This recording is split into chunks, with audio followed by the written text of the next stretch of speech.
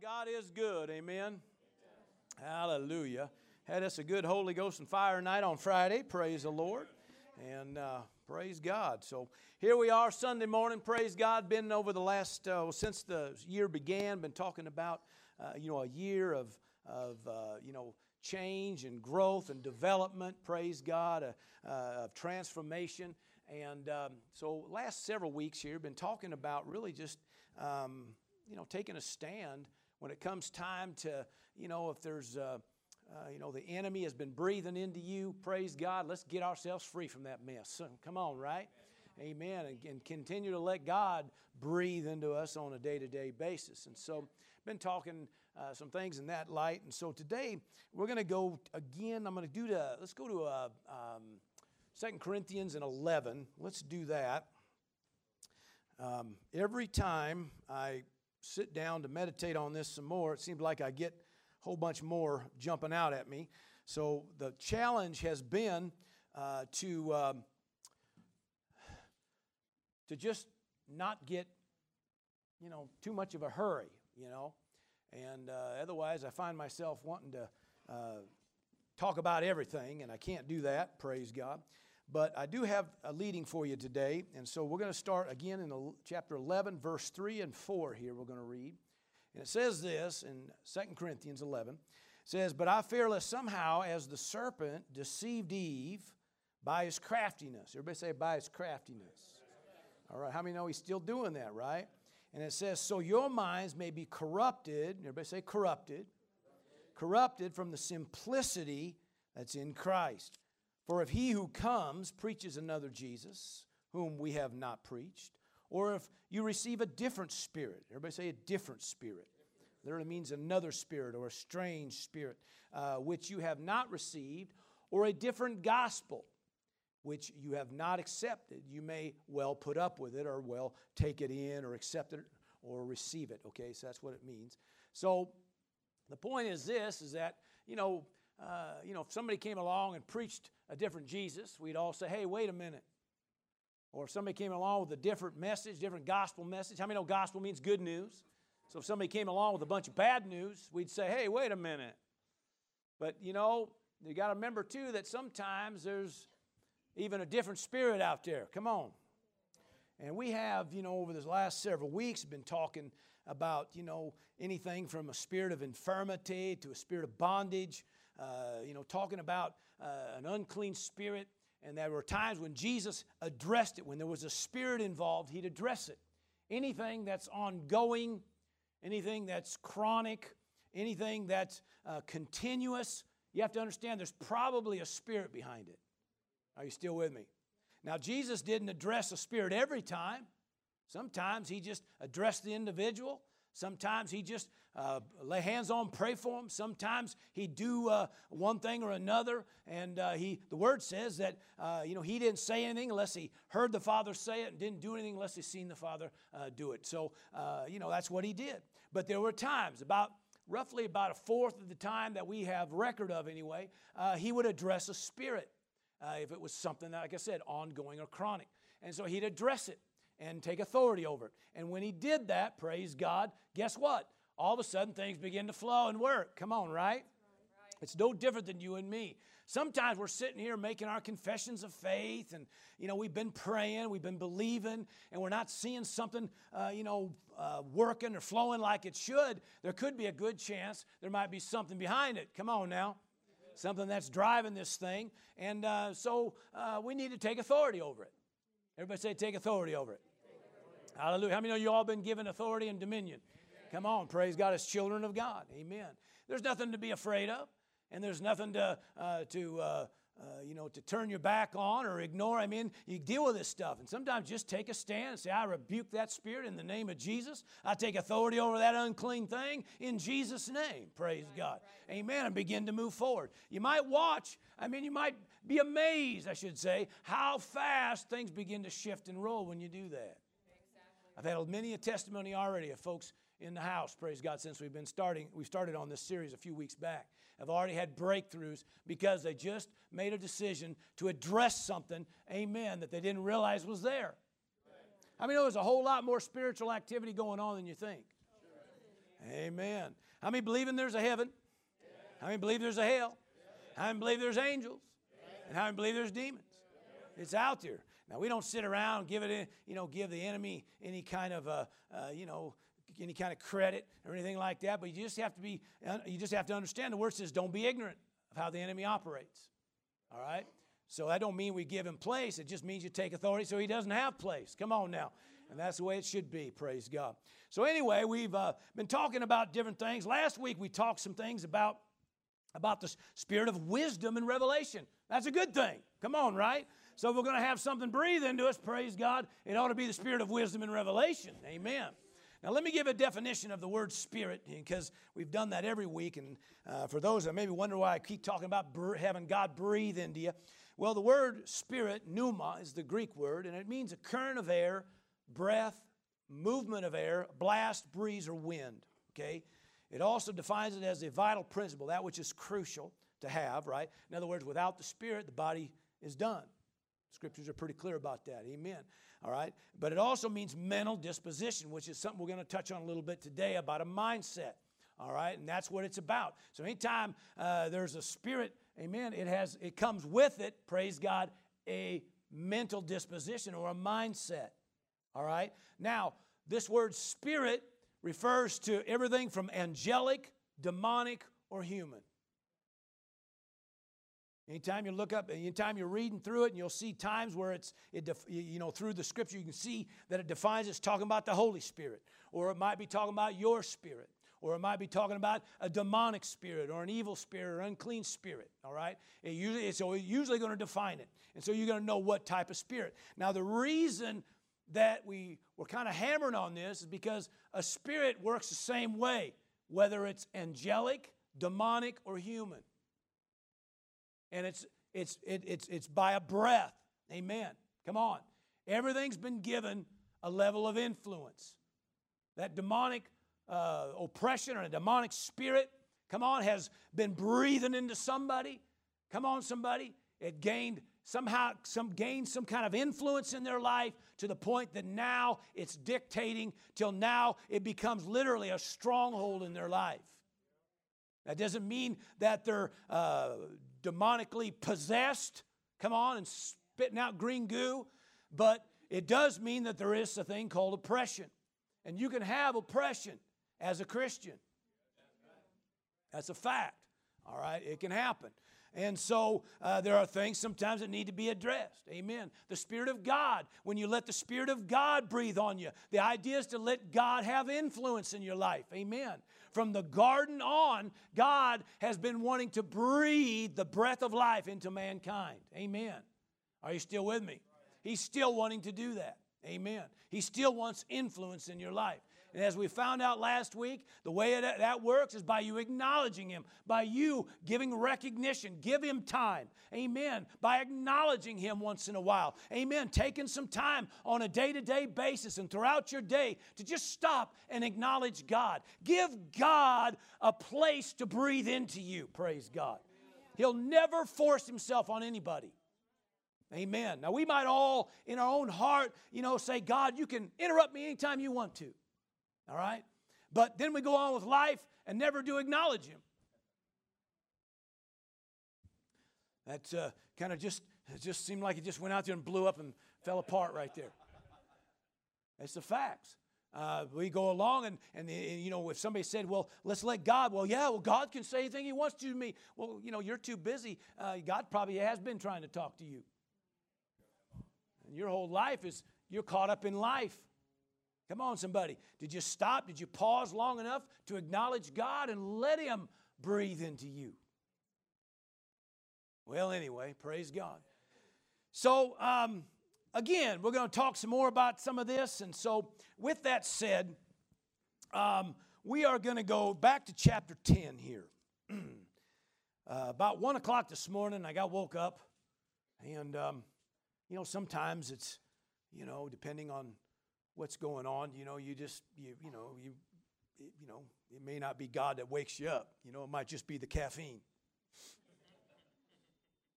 But when I get up and I know that I'm not tired, I know that I'm Something's going on. And so, the Spirit of God began to talk to me this morning early. So I had my game plan. I had something else I was going to do, but it got changed. And I guess, he's boss, so we do what he says. Amen. It seems to work better when we follow him. And at least I always found that to be true. But anyway, so we're going to go back to chapter 10 for a few minutes and take a look at this. A common text, but maybe let's hear this in the light of what we're talking about, what we've been talking about over the last few weeks. Now remember, in fact, I tell you what, Kelly, let's go back to chapter 11 and verse 3 again, and then we'll jump into chapter 10, all right? Let's read it again. He said, I fear lest somehow as the serpent deceived Eve, everybody say, by his craftiness. Okay, by his craftiness, okay? This craftiness, adroitness, which means skillful handling, cunning, sophistry, which means false or deceptive reasoning. So in other words, through mental manipulation, okay? He's really good. The enemy is really good at manipulating, okay? At mental manipulation. How many know that's where the warfare is in the mind? And if he can convince you, see, remember, every spirit has a mental disposition, has a mindset, all right? And if somehow or another we're letting the enemy, ride in on the coattails of a thought, come on, somebody, then he kind of wants to set up shop. He's a squatter.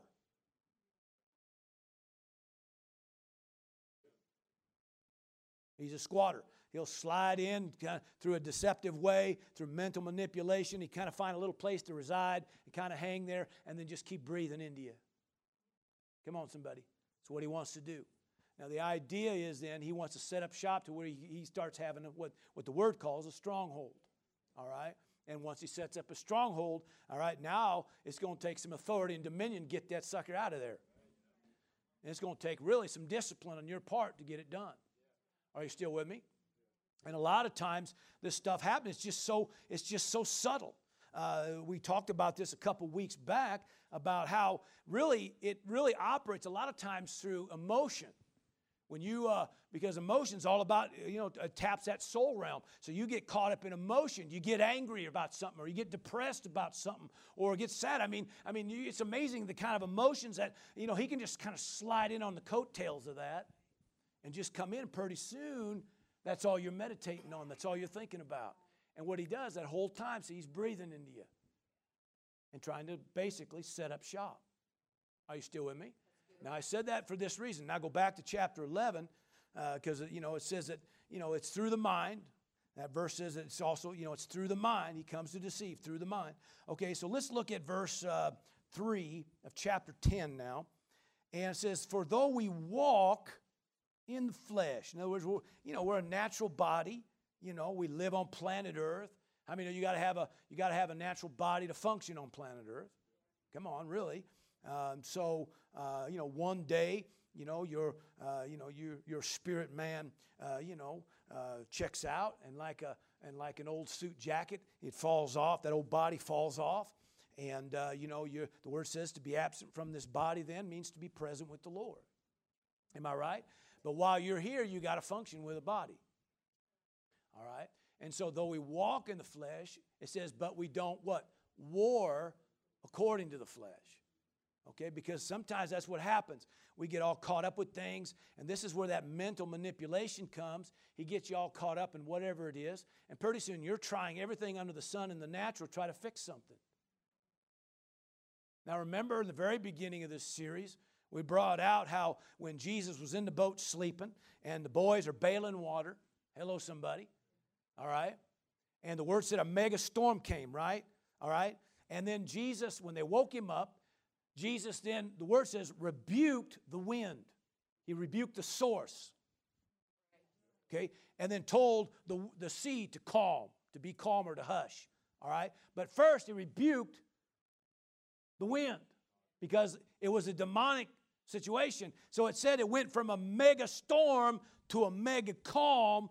While everybody else was doing something in the natural, they're bailing water just trying to survive. And because of that, they think, Jesus, what's his problem, man? Why don't he wake up and take care of this? Now, To me, that's significant because there's a lot of Christians doing the same thing every day. Yelling out for God to do something. Come on, the whole time it's just a storm that you got to deal with, and there's probably something behind it. Now, he rebukes it. Of course, what happens, there comes a calm. The next scene then, he goes in by the tombs of the Gadarenes, and this demonic, this person that's possessed of a spirit. Actually, we know by Scripture, the Word says his name was Legion, so many spirits, come on, for we are many. But Jesus addressed it. Come on, somebody. Everybody else was trying to shackle him. Everybody else was trying to tame him, it said. Everybody else was trying natural things to take authority or to somehow deal with this thing. Jesus comes along and just speaks to it, rebukes it, and it's done. Are you still with me? Now, everybody say, well, that's Jesus. Of course, spirits obey him. No, Jesus said he gave his disciples the same authority. That's why he got upset with them when they didn't handle the wind, by the way. All right? And so he gave us authority to tread upon serpents and scorpions and over all the power of the enemy, and nothing shall by any means hurt you or harm you. Why? Because you've been given authority and dominion. In fact, when he ascended, he said, listen, he said, all authority has been given unto me, both in heaven and earth. Now I turn it, I give it to you, and you go make disciples of all nations, baptizing them in the name of the Father, Son, and Holy Ghost, and teaching them to what? To do or to follow all the things I've taught you to do. Amen. So we can't go, we're not going to get to heaven someday and say, well, Lord, I just don't understand why we couldn't handle something or why this thing kept going on. He said, listen, I gave you authority. Take authority over it. Now, sometimes, as I said earlier, and I'm going to say it again, sometimes I think we overcomplicate everything. We think it's, when Jesus asked that, the only time he asked that demon-possessed man, he said, what's your name? He said, Legion, for we are many. That's what the Spirit said. Okay? Now, he didn't even address it by that name. Jesus didn't even address him.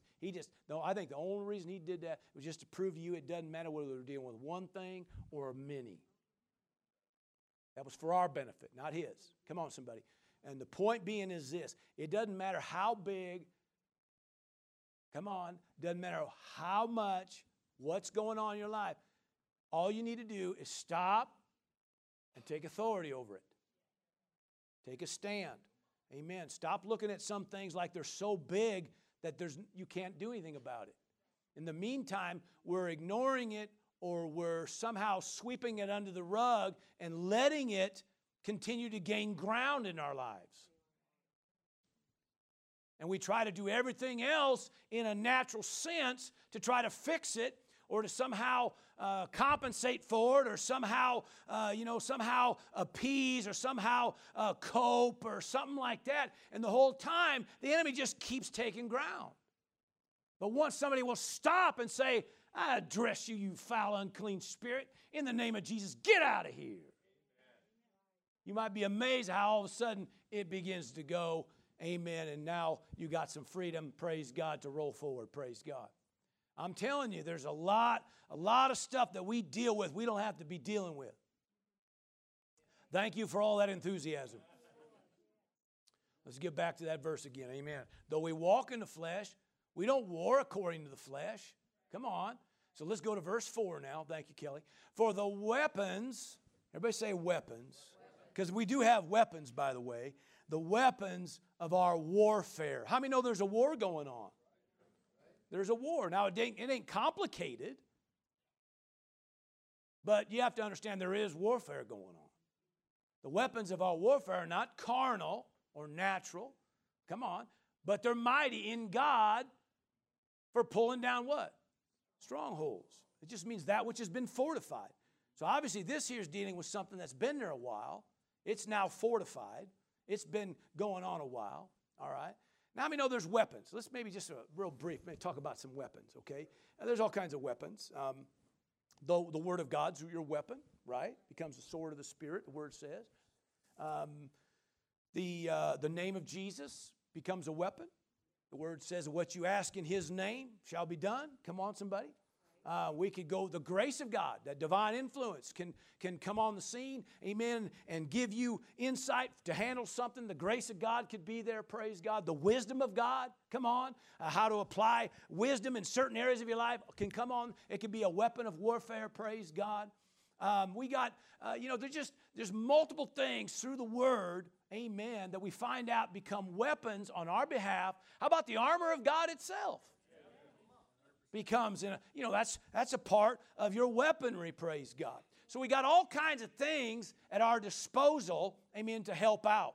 So the point I'm trying to make is that when you begin to take a stand, amen, all of a sudden, I believe the Spirit of God, as like we found out last week, can breathe into you wisdom and revelation about something to show you how to handle something, how to deal with something, so you're not trying to handle everything by the natural. Now, He may give you a leading in to do something by the natural. That could be, right? But instead of just always bailing water all the time, let's get a word from God, amen. So if God says, yeah, this would be a good time to bail, amen, you do it, right? Okay, I'll try something else, amen. Are you hearing me today? But I found that the most of the time, God will just give you a quick word, show you what to do, what to pray, what to declare, what's the next step, praise God, and all of a sudden you got your victory, praise the Lord. Because He always leads us in triumph.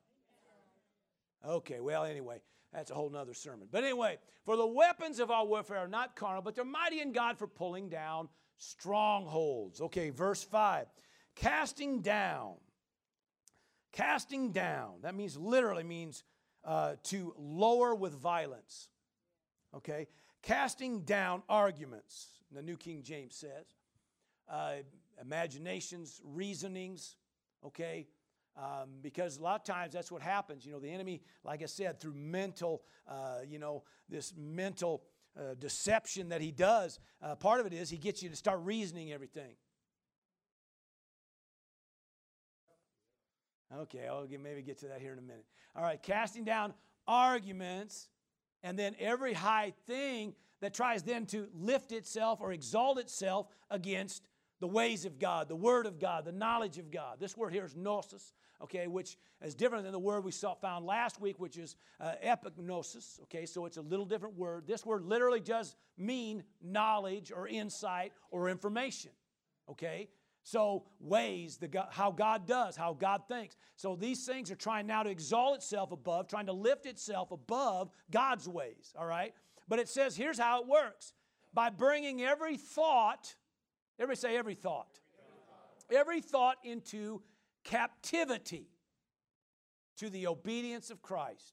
Which means, praise God, that you grab every thought and literally you hold it up, take a look at it. You got it in captivity right now until you make a decision whether that should be something I think about or not. Now it says every thought. It says bringing every thought into captivity. Which means that you can. Now, somebody says, well, that's kind of hard to do, man. I think a lot of thoughts. Well, I'm sure you do. And that could be part of our problem. Are you hearing me? All right. But it says bringing every thought into captivity, which means that we can. Now, it just takes some discipline is all. All right?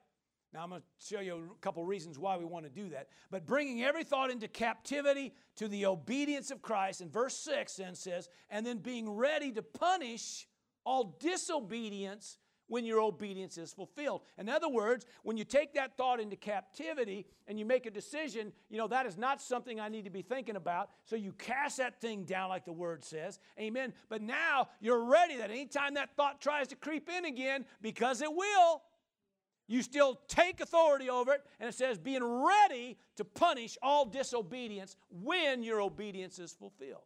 Which means that's part of the warfare. Amen. Take authority over those thoughts. Well, I'm offended. Well, that's on you, not him or anybody else. You're taking a thought.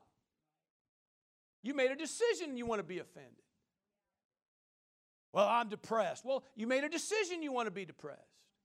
Now, you might have done that long enough to the point that now we got a stronghold here and this enemy just keeps on breathing into you. But we can get free from it. I said we can get free from it. And you're going to have to take authority over this stuff and be quick to deal with it, praise God.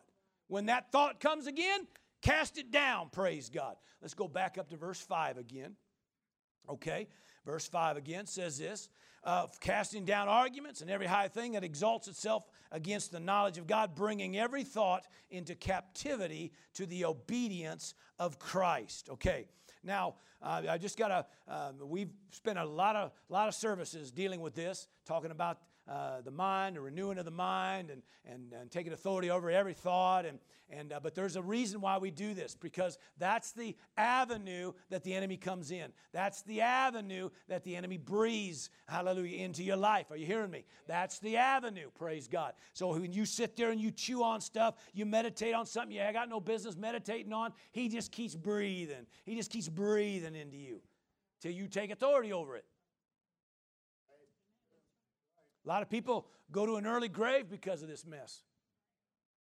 A lot of folks have emotional problems because of this mess. A lot of people have mental problems. A lot of people have physical problems. A lot of people have marital problems. A lot of people have family problems. A lot of people have financial problems. All because some little imp from hell has been breathing into you.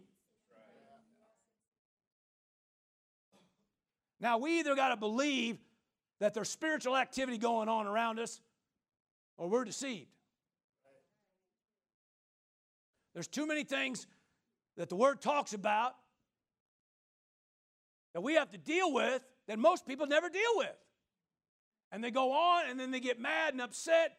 They get mad about, God, why God ain't handling something or taking care of something, when the whole time God says, you handle it. I gave you authority. Do it. You deal with it. You rebuke it. You take a stand. Amen. So, anyway, bringing every thought into captivity. Now, this is kind of what some of the stuff the Spirit of God began to talk to me today, or earlier this morning about. But when you begin to take every thought captive, there's something that begins to happen. You can begin to track the train. And if you get disciplined enough, and you get honest enough with yourself and with God, you can begin to determine whether that thing is something that's demonic and demonically inspired or not. When something is constant, if that thought, every time you go to thinking about an individual and this thing comes up, or every time something, spark, and it reminds you of this, and that's the thought that keeps coming up, there's chances are there's something trying to breathe into you there. Are you still with me? And something not good. Still with me? That tells you something. You can deal with that then. You know it's a spirit behind it. Are you still with me? Now, another thing, last week we touched on, and I think we'll go there. Let's go ahead and go to Ephesians 1 real quick. Go to Ephesians 1. Because there's another thing that happens when you begin to acknowledge Him. It changes the thought. So this is why last week we began to talk about, and we read more of this, but let's just look at I think I'm going to go from verse 17 down to 19. It says that the God of our Lord Jesus Christ, the Father of glory, may give to you, look at this, a different spirit, right? A spirit of wisdom, all right? And we talked about defined wisdom last week, and revelation, we defined that last week, in the knowledge, and that word knowledge, a different word, that means acknowledgement. Okay? Or the recognition of. So what he's saying is that every time you stop and give recognition or acknowledge Him, you give Him opportunity to breathe into you. In this case, he's talking about a spirit of wisdom and revelation. The word wisdom again, let's go ahead and give it to you. The word wisdom means the ability to live life skillfully. In other words, no matter what's going on, God could breathe into you wisdom so you know what to do in the midst of anything. Are you still with me? You might have a lot on your plate right now. You may feel like, man, life has gone crazy. You may feel this world around me has gone nuts. You may say, all this stuff's happening. God says, no matter. Let me breathe in you. I'll show you how to walk right on through all this. Do you know the Scripture even tells you in Psalms 91, where a lot of times we use that as our protection psalm, you know, and talks about the angels of God and everything. But it also says that He will deliver you from the snare of the fowler, which means the enemy. In other words, every time the enemy sets up a trap, if you're letting God breathe into you every day, God will just steer you around all that mess. You don't have to fall prey to the enemy. Come on. Now, you might be saying, listen, I've already fallen prey. I'm in the trap. Get me out. Help. I need somebody. Help. Not just anybody. Help. Get me out of here, right? Come on, right? Anybody ever been there? Well, God says, hey, no problem. Let me breathe in you. Let me give you some wisdom how to get out of that mess. Praise God. All right.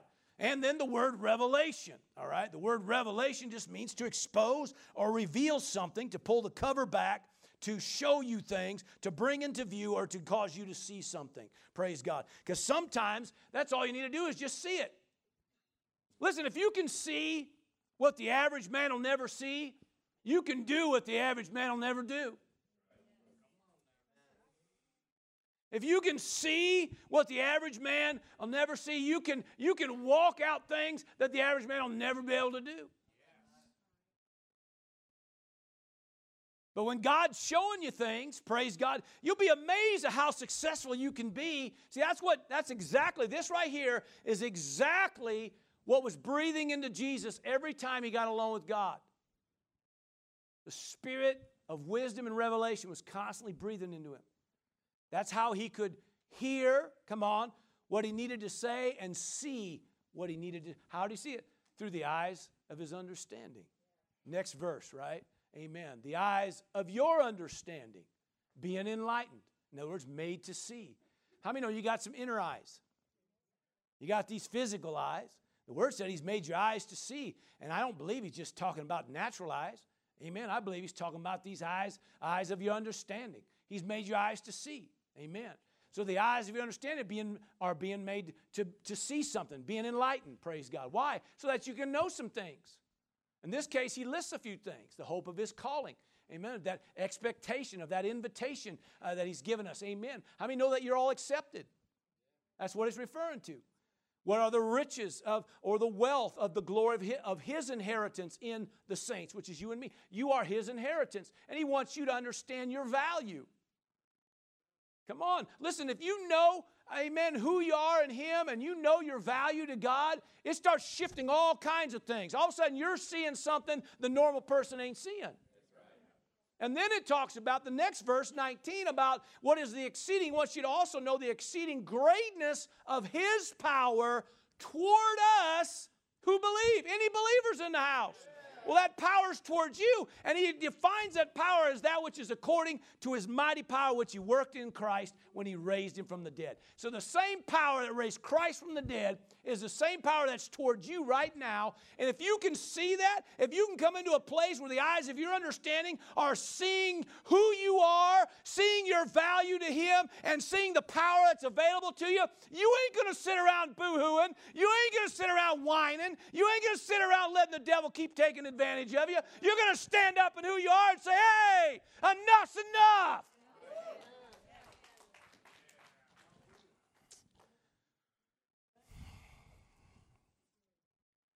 Listen, I don't know. Maybe some of you would. I don't know. But if somebody came in my house, tried to take something,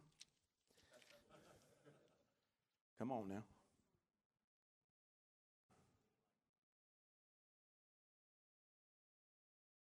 You know, what you doing in my house? I'm supposed to be here. No, you're not. I probably wouldn't even stop to ask him a question. Now, in the natural, that's how we'd handle things. Come on. You take your authority, your dominion in whatever way that you could. There's even a few of you ladies, he'd probably go grab a ball bat or something. I don't know, maybe not. But I'm just saying, in the natural, we'd handle it. But see, he says, if the eyes of your understanding are enlightened, what happens is you start seeing not only who you are, but what you're up against. Jesus said, I don't do anything unless I see the Father do it. So he sees something and knows. How many believe Jesus was successful all he did? Now, I know I bring this up quite a bit, but, sometimes I think we overcomplicate everything. There were certain places Jesus didn't go. There were certain times he'd minister to one person, and even though everybody else around him was just as sick or had just as many problems, and he'd walk right back out of that situation after ministering to one. There were times he went in and ministered to them all, it says. There were times, amen, that he'd lay hands on them and pray. There were times he'd just speak to them, say, pick up your bed and walk. There are times he spit on the ground, roll a mud ball, smear it in their face. Somebody says, ew. Well, we only know really one time he did that. Come on. But he did it, and that person was made well. So how did he know to do all that stuff? He saw something. Right? He saw something. All right? How did he know to minister and feed the masses?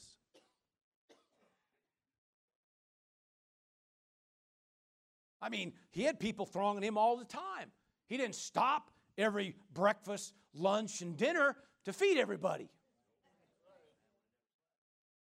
But there were times that he did and made it clear it wasn't because they were near a grocery store.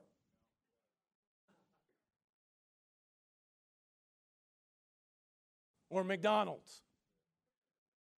Hello, somebody. Huh? Made it clear. Let's feed them. What do we got? Well, this is what we got. No problem. Sit them all down. He'd bless it, turn it, hand it, and the food would multiply in the hands of the disciples as they handed it out. Phenomenal miracles, right? But he didn't do that every time. The point is, he was successful because he followed when he was led. He knew exactly what he was supposed to do. He'd hear when he knew how to. The word even talks about he would operate out of discernment, amen, of knowing when to say, when not to say. Wow. Well, that was Jesus. No, Jesus said the same authority you have. But you got to also be disciplined enough to be led. And one of those things is going to have to happen by us taking every thought captive. And if we're struggling in something, then let's stop and acknowledge Him and give Him a place to breathe in us and show us what needs to happen and what needs to be done. And sometimes He may just literally tell you, you're dealing with a spirit of whatever. Deal with it. And you just take authority over it.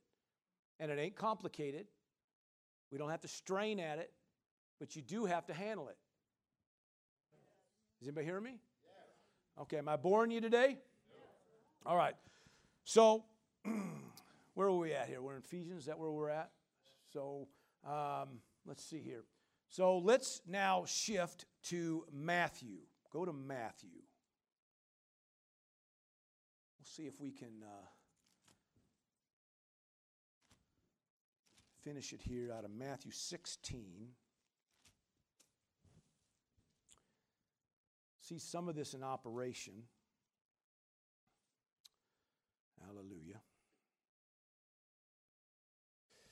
Matthew 16, verse 13, okay? When Jesus came into the region of Caesarea Philippi, He asked His disciples, saying, "Who do men say that I, the Son of Man, am?" And what's the word out there? What's the rumors? What's the talk? And they said, well, some say John the Baptist, Elijah, Jeremiah, one of the prophets, talking about, maybe reincarnated or something, And He said to them, but who do you say that I am? So He's talking to His disciples. Who am I to you? Okay. Now, how many know He didn't always ask that? But today He did. And so Simon Peter, answered. Of course, he's pretty used to, being quick to answer. Huh? And he said, you are the Christ, the Son of the living God. You're the anointed one, the Son of the living God. And Jesus answered and said to him, "Blessed are you, Simon Bar-Jonah, for flesh and blood has not revealed this to you, but my Father who is in heaven." That's who revealed that. In other words, that revelation come from heaven. You're seeing something. And you got the right answer because you saw something. Still with me? All right. And he said, I also say to you that you are Peter, and that word actually is Petros, which means a stone. So he's kind of making a distinction here of a name here. So yet you are a stone, but on this rock, Petra, which means boulder or big rock, all right? In other words, on this thing that you have, this revelation becomes literally a rock that he can build his church on. Are you still with me? But he said this, and the gates of Hades shall not prevail against it. In other words, all of hell itself couldn't stand against a revelation from God. It ain't just this revelation, but any revelation. Now, I'm going to come back to that here in a second. Verse 19. And I will give you the keys of the kingdom. Now, anybody have keys? You know, nowadays, it's these little pods that you go in and out of your vehicles and stuff like that, and you can just about unlock your house with a phone and all kinds of crazy stuff. But you know, old school, we still use keys. Come on, somebody. And what do keys do? Lock down doors, unlock doors, right? Okay, that's what they're there for. Okay, so keys of the kingdom of heaven, and it says, and whatever you bind, because of these keys, see, whatever you bind on earth will be bound in heaven. Whatever you loose on earth will be loose in heaven. In other words, you've got some authority and dominion when you got some of these keys. All right, now listen, I'm going to come back to all this. But now let's go to verse 21. Then or 20 I meant. Then he commanded his disciples that they should tell no one that he was Jesus the Christ. Okay, somebody had asked me about some of that earlier today. Okay, what's the purpose of that? Well, I believe the bottom line was, amen, because everywhere he went, people thronged him all the time. The word said that his fame went throughout the land. People got everywhere. I mean, he couldn't hardly go anywhere without people being all around him. And sometimes what happens, that gets in the way of what God's telling him to do. Are you hearing me? When there's people mobbing you. And not everybody that mobbed him got something. Some people were just mobbing him. Some people just wanted to touch him just to say they touched him. Some people actually got something, but not everybody. Is anybody hearing me? Well, that's a whole other sermon. But anyway, verse 21, let's get on, because what happens? From that time, Jesus began to show, everybody say show, began to show to his disciples that he must go to Jerusalem. Now, we don't know the time frame here. It just says from that time. So it could be minutes. It could be a day. I don't know. We don't know. Okay? From that time, see, he began then to show them that he must go to Jerusalem and suffer many things from the elders and the chief priests and scribes and be killed and be raised the third day. Now, listen, let's back up here in this verse again. And who must go? Jesus, right? So just all we're on the same page. That he, Jesus, in other words, this was his purpose. This was his calling. Come on. This is what he was called to do, right? Now listen, this is all, I'm telling you, this all fits. Okay, so this is what he's called to do. But verse 20. Verse 22, I'm sorry. I messed you up, didn't I? Verse 22. Then Peter took him aside and began to rebuke him, saying, far be it from you, Lord. This shall not happen to you. We say, well, what's that mean? Jesus said, I must go do this. And now you're saying, I'm not. Verse 23. But he turned to Peter and said, Peter, stop it.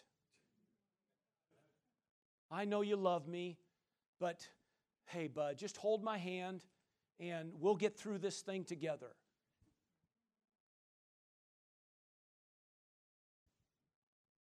What did he say? He addressed the source. Get behind me, Satan, for you are an offense, a stumbling block to me. For you are not, here we go, mindful of the things of God, but the things of men. Now, the point is this. Peter's going off of what seems right. Jesus, I mean, come on, man. Things are just now getting to where they need to be, man. Man, you're putting Pharisees in their place, and these religious leaders and these governmental people, putting them all in their place, and you're feeding the masses, and healing and deliverance and breakthroughs. Man, we're just now getting to where we got to get to. This is great. Set up your kingdom now. Let's move forward. We're not going to let this happen to you. Jesus rebukes him, rebukes the spirit, rebukes Satan himself, because the enemy will always, and I repeat, always attack your identity, attack your purpose, attack your calling. Always. It happened from the garden all the way. That's why he was so blatant with it. Get behind me, Satan. You're an offense to me. But he says, you're not mindful. Remember, he said to Peter, right? You're not mindful. In other words, you're letting other thoughts in here. Okay, you're not taking every thought captive here. You obviously didn't hear a word I just said. Now, it'd be real easy to think that maybe he got a little arrogant because, he just got the slap on the back saying he did a great job by saying the right thing earlier, and maybe that's what happened. Maybe he thought maybe now he's led of God now, because Peter was known to really get in a lot of trouble and put it, that disease, foot in mouth disease thing. He had a lot of that going on, and finally gets a good answer, and maybe he thinks now he's on track, and he has a thought and thinks that this is it, and we're not going to let that happen. And Jesus let it be known, listen, dude, you got the wrong thing breathing into you, and you think it's all right because you're going by what seems right. And that's why the scriptures are real clear that when you live by what seems right, you're going to end up in ruin.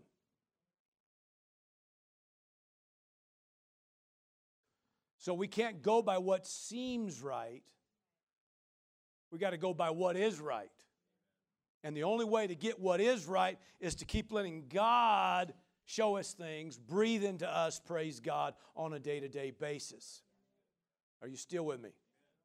All right, let's back up here in this text. Let's go to verse, let's see here.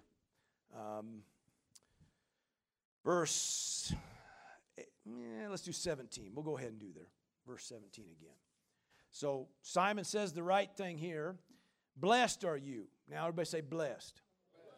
Now, for whatever it's worth, I think it's worthy of looking at this.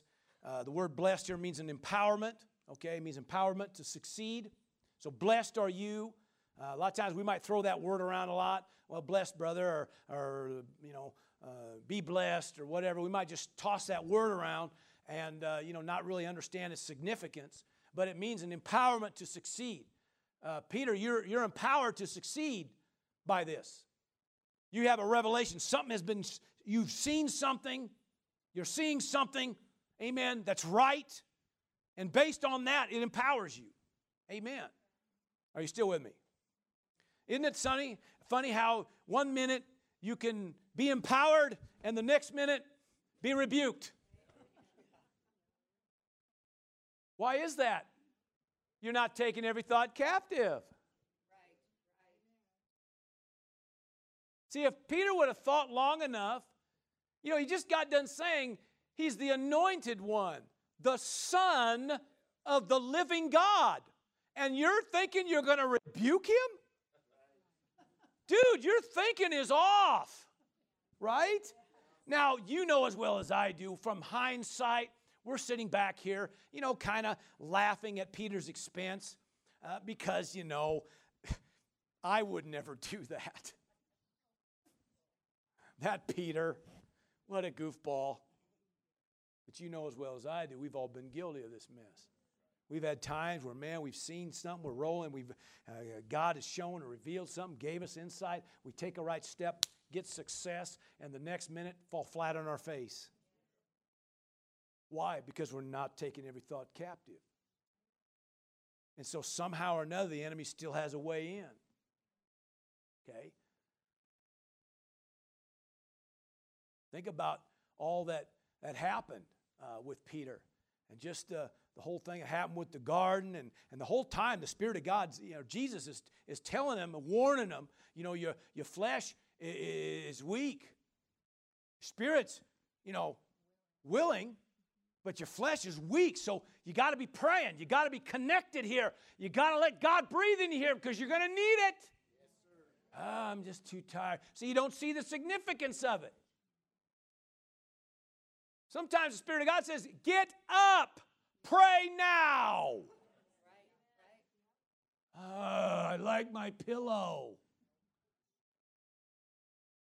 Gosh, don't He understand how tired I am?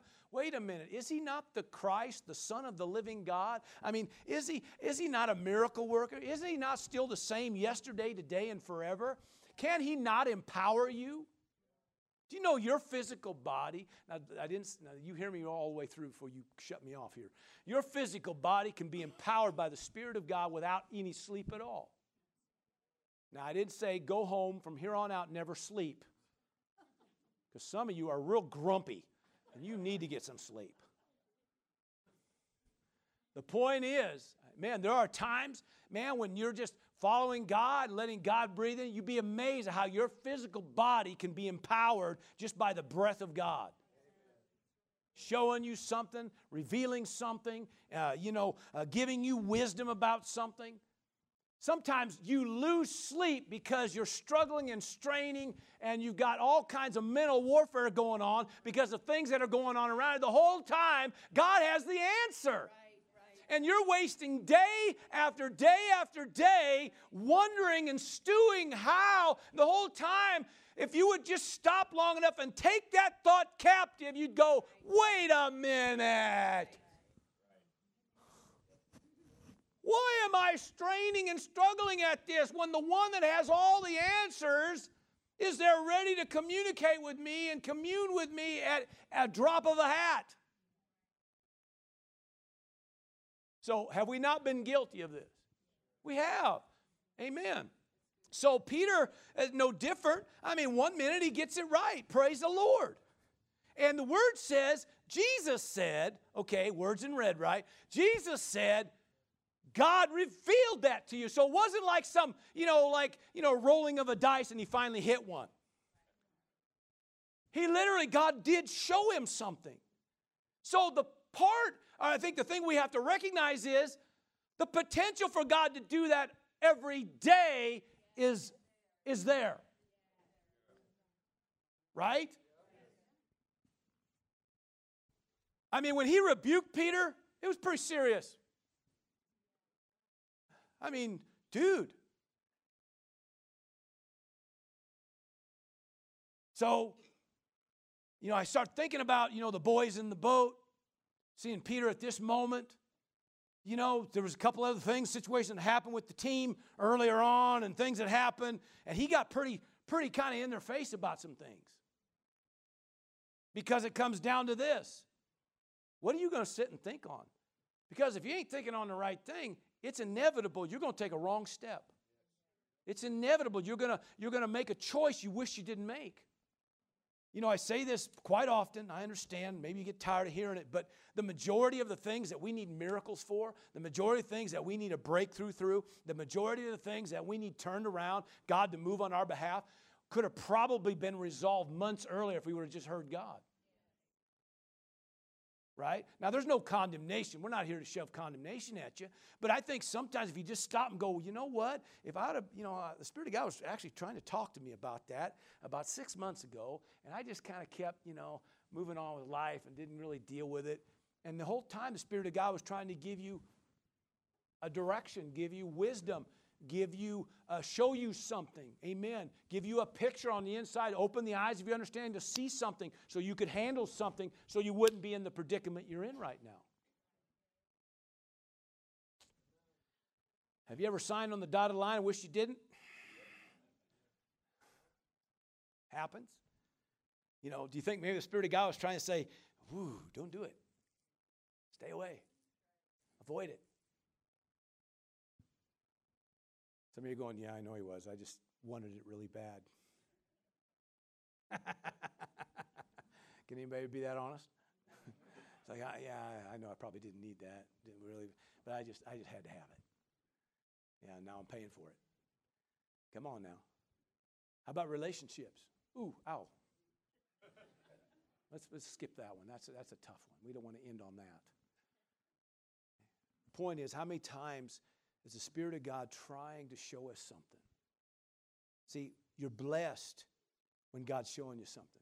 You're empowered to succeed when God's showing you something. When God's revealing something to you. When God's able to breathe into you. Amen. You walk in a place of empowerment.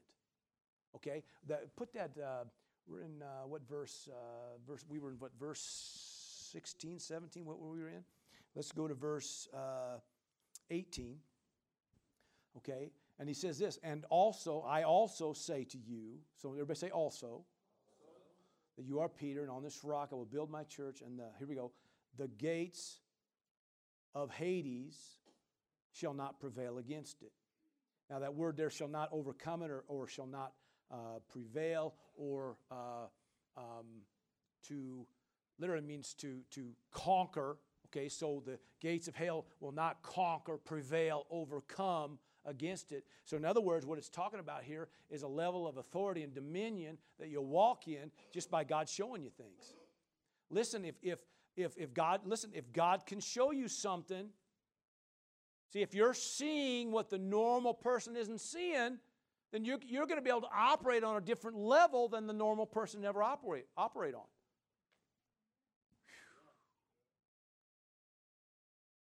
So revelation, God's showing you, amen, we could even just go back as far as say through the spirit of wisdom and revelation, you not only, amen, walk in a place of empowerment, but you walk in a place of authority and dominion where the enemy can't dictate anymore in your life.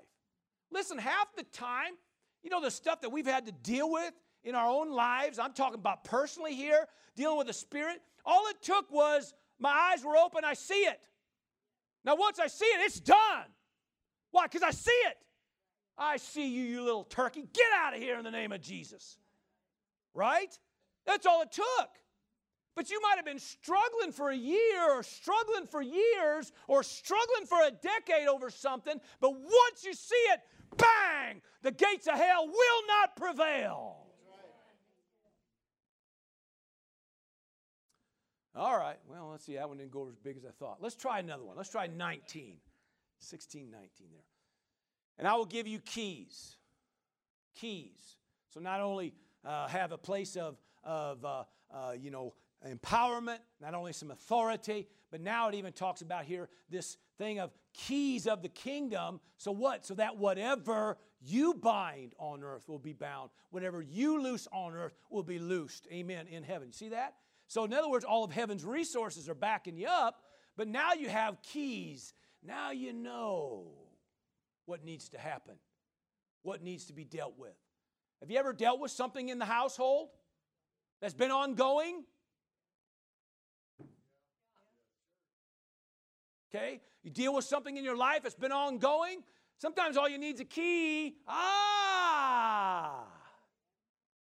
And now I know what I'm dealing with. And so whatever you now take authority over and bind or loose, whatever it is we're dealing with, amen, all of heaven's resources are backing you up because now you're seeing something. Why? Because of a revelation, because of something God breathed into you. Still with me? Yeah. Amen. So, I was thinking about some of these things, how many times, even in the Old Covenant, a rock in a sling, jawbone of a donkey, commanding the sun to stand still, build a wall, get in a contest against the prophets of Baal, a praise in a song. There's so many different ways that God used, so many different avenues that God used to deal with the enemies. He wasn't stuck on any one thing. And so I'm thinking about so many times that we're dealing in our life with things that we're up against. Maybe some, we're dealing with the ites, the Pharisees, the parasites, Anyway, okay. Anyway, so all these ites are out there in our lives dealing with, and you're going along, and the whole time, amen, as God begins to show you things, God will show you how to deal with that. How to deal with that one. How to deal with this one. Sometimes you might just address it. Sometimes, literally, the Scripture even says this. In one case, leap for joy. Begin to worship and leap for joy. I used that one time. The Spirit of God spoke that to me. I was in another meeting, and they were reading through the Scriptures, and they got into Luke 6, and they were reading through it and talking about something completely different. And I had been dealing with something for several years up to that point on this thing, and it just kept dogging my tracks. And all of a sudden, they read that verse in Luke 6. It says, rejoice and leap for joy. When all this keeps coming at you, rejoice and leap for joy. And the Spirit of God said, there's your answer. And I knew exactly what he was talking about. You know, it was so loud to me, I thought everybody in the room would have heard it. But it was something he spoke to me. There's your answer. Every time that thought comes, you rejoice and you start leaping for joy. Somebody said, well, that's awful weird. I'm free. It didn't take long. It literally didn't take long. I mean, we're talking in a matter of a week, I was walking free from all of it that had been dogging my tracks for almost 3 full years. And it was rejoice and leap for joy. Up to that point, I was bailing water. You may know what I'm talking about. So it's amazing what begins to happen when you give God the time. Amen. Acknowledge Him. Let Him breathe into you. Amen. And remember, every time you acknowledge Him, whatever that thought's trying to hit you, it shifts it and changes it. Amen. And you begin to give a thought toward God and let God, amen, control your thinking. Amen. Let God dominate the mind. Amen. Like He said to Peter, He says, you're not mindful of the things of God, but the things of men. And that's what got you in trouble. You're letting wrong thoughts dominate and dictate. So let's give God opportunity to breathe into us every day. Take every thought captive. Amen. I know a lot said there, but this is how this thing works. If the enemy can't control your thinking, then he can't keep breathing into you. And pretty soon you get clarity and direction of what you need to do. And if there's something you need to cast out or rebuke, you do it. Something you need to step out and do, you do it. Praise the Lord. Did you get something today? Give the Lord a praise. Come on. Thank you for joining us for this message. We'd like to take this opportunity to encourage those listening from anywhere in Central Oregon to join us Sunday mornings at 10 a.m. and Wednesday evenings at 7 p.m. for our regular services. We understand that many do not have a home church, and we can't emphasize enough the importance of connecting with a church family. We'd be honored to meet you and spend time with you, praising God.